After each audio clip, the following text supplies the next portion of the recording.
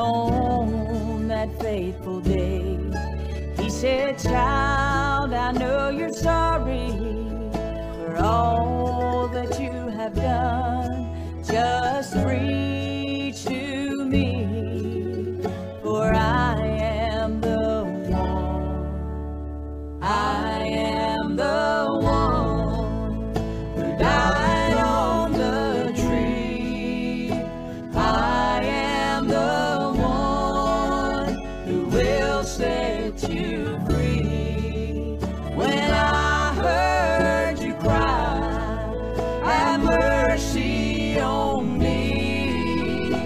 I am the one.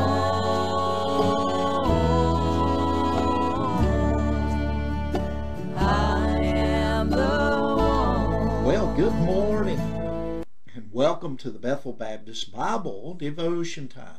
This is Pastor Donnie Shoemate of the Bethel Baptist Church here in North Wilkesboro, North Carolina. I want to welcome you to our Bible study today. And we've been studying now for some time through the Gospel of St. Mark.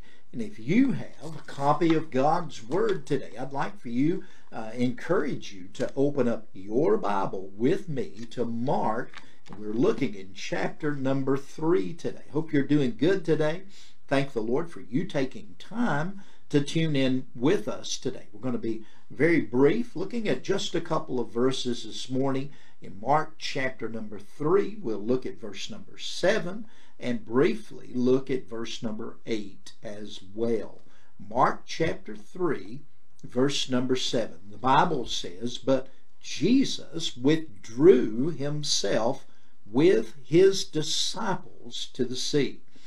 After the run-in with the Pharisees, Jesus withdrew to the Sea of Galilee. Now, Jesus did this not because that he was afraid of the Pharisees, but because his time had not yet come. What time was that? Well, the time for him to die upon the cross of Calvary. The disciples were with Jesus as he went and journeyed to the sea. He withdrew. Now, we don't know exactly where he was around this harp-shaped sea called the Sea of Galilee. It's really a lake, a large lake. It's about 7 miles wide at the widest point and about, I think, 14 miles in length north to south, and out of it flows the Jordan River. It's a very beautiful place, and here it is that Jesus, and we don't know his location, but we do know his disciples was with him. And as I think about that, the Sea of Galilee was one of the very favorite places of the Lord Jesus. Now, there was the Sea of Galilee that he loved, and I believe that he did. There was Bethany that he loved, and I believe that he did, going there close to Jerusalem. But the Sea of Galilee during the Galilean ministry was the setting and the scene for many of the miracles and many other things that Jesus did during the time of the Galilean ministry, which was around 2 years. The picture that you see behind me is actually a picture that I took there about a month ago as my wife and I, had the privilege of going to Israel.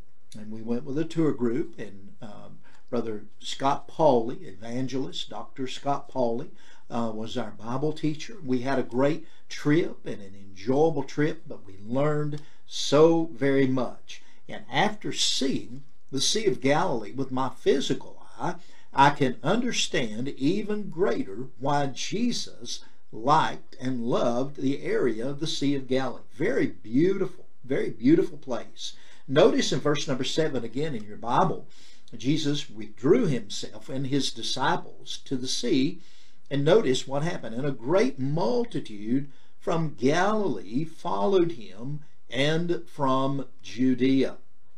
If we go right into verse number 8, and it is connected, the Bible says, and from Jerusalem, and from Idumea, and from beyond Jordan, and they about Tyre and Sidon, a great multitude, when they had heard what great things he did, came unto him. Now, there was a huge multitude of people. If you could just imagine, even today, I imagine that if there were someone who had the ability to touch and to heal, that there would be multitudes of people thronging that individual to see that person, to get healing from that person. And that's exactly what was going on here. The word was out. The healer had come. Messiah was here, and he was. And he is the great healer. This great multitude was from all over the place. They were from Galilee, and they were from Judea. It's interesting that the Bible says they were also from Jerusalem. But Jerusalem is a part of Judea.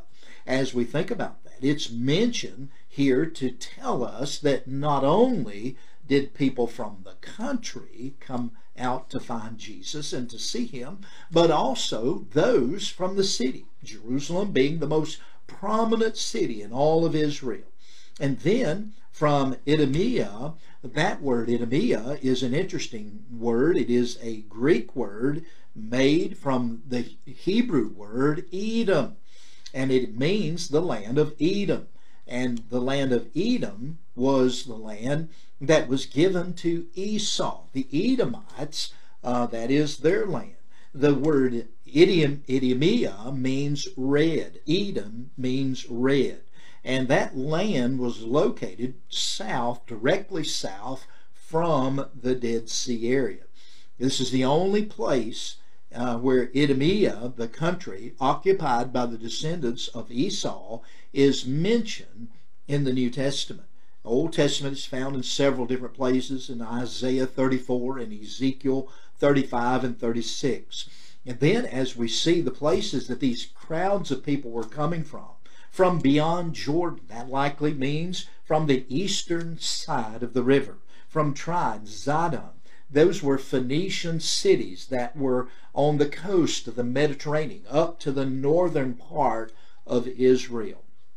And so we see the latter part of verse number 8. And I want you to notice that a great multitude, and they were from everywhere. Every part of Israel was really represented in this great group, this great crowd of people. If you could imagine throngs of people. I don't know how many there were.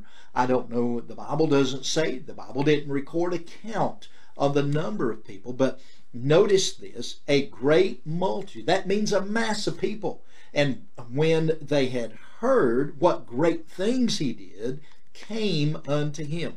You see, they heard about Jesus, and they were drawn. They came where he was. They didn't wait for him to come to where they were. They came to him.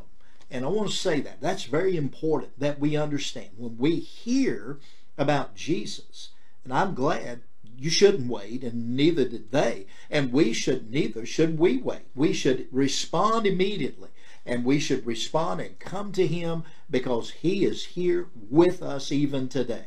His Spirit that dwells around us and in us, the believer, the Holy Spirit that convicts sinners of their sin. Can I encourage you, when you hear about Jesus and he is drawing you to him, don't wait. Come right then and receive Christ. Move and be born again immediately. That's the wise thing to do. Be saved today, before we know not what tomorrow may bring. Well, Lord willing, we'll pick back up here again, right here in these text verses, verse number 9 of Mark chapter 3 tomorrow. And as we continue our journey through Mark, Lord willing, we'll do that tomorrow. And as I close today, I want to encourage you to love in 23 Jesus more dearly. I want to encourage you to live every day for Jesus sincerely, that others may see Jesus clearly in our life. And we are the light of the world. And I hope and pray that you will let your little light shine. May God bless you today. Lord willing, we'll see you again for another Bethel Baptist Bible Devotion Time. And until then, this is Pastor Donnie bidding you a great day. God bless.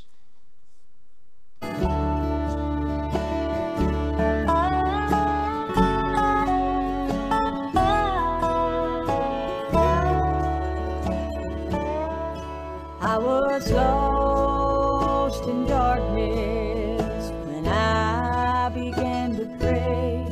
Then Jesus came to me on that fateful day.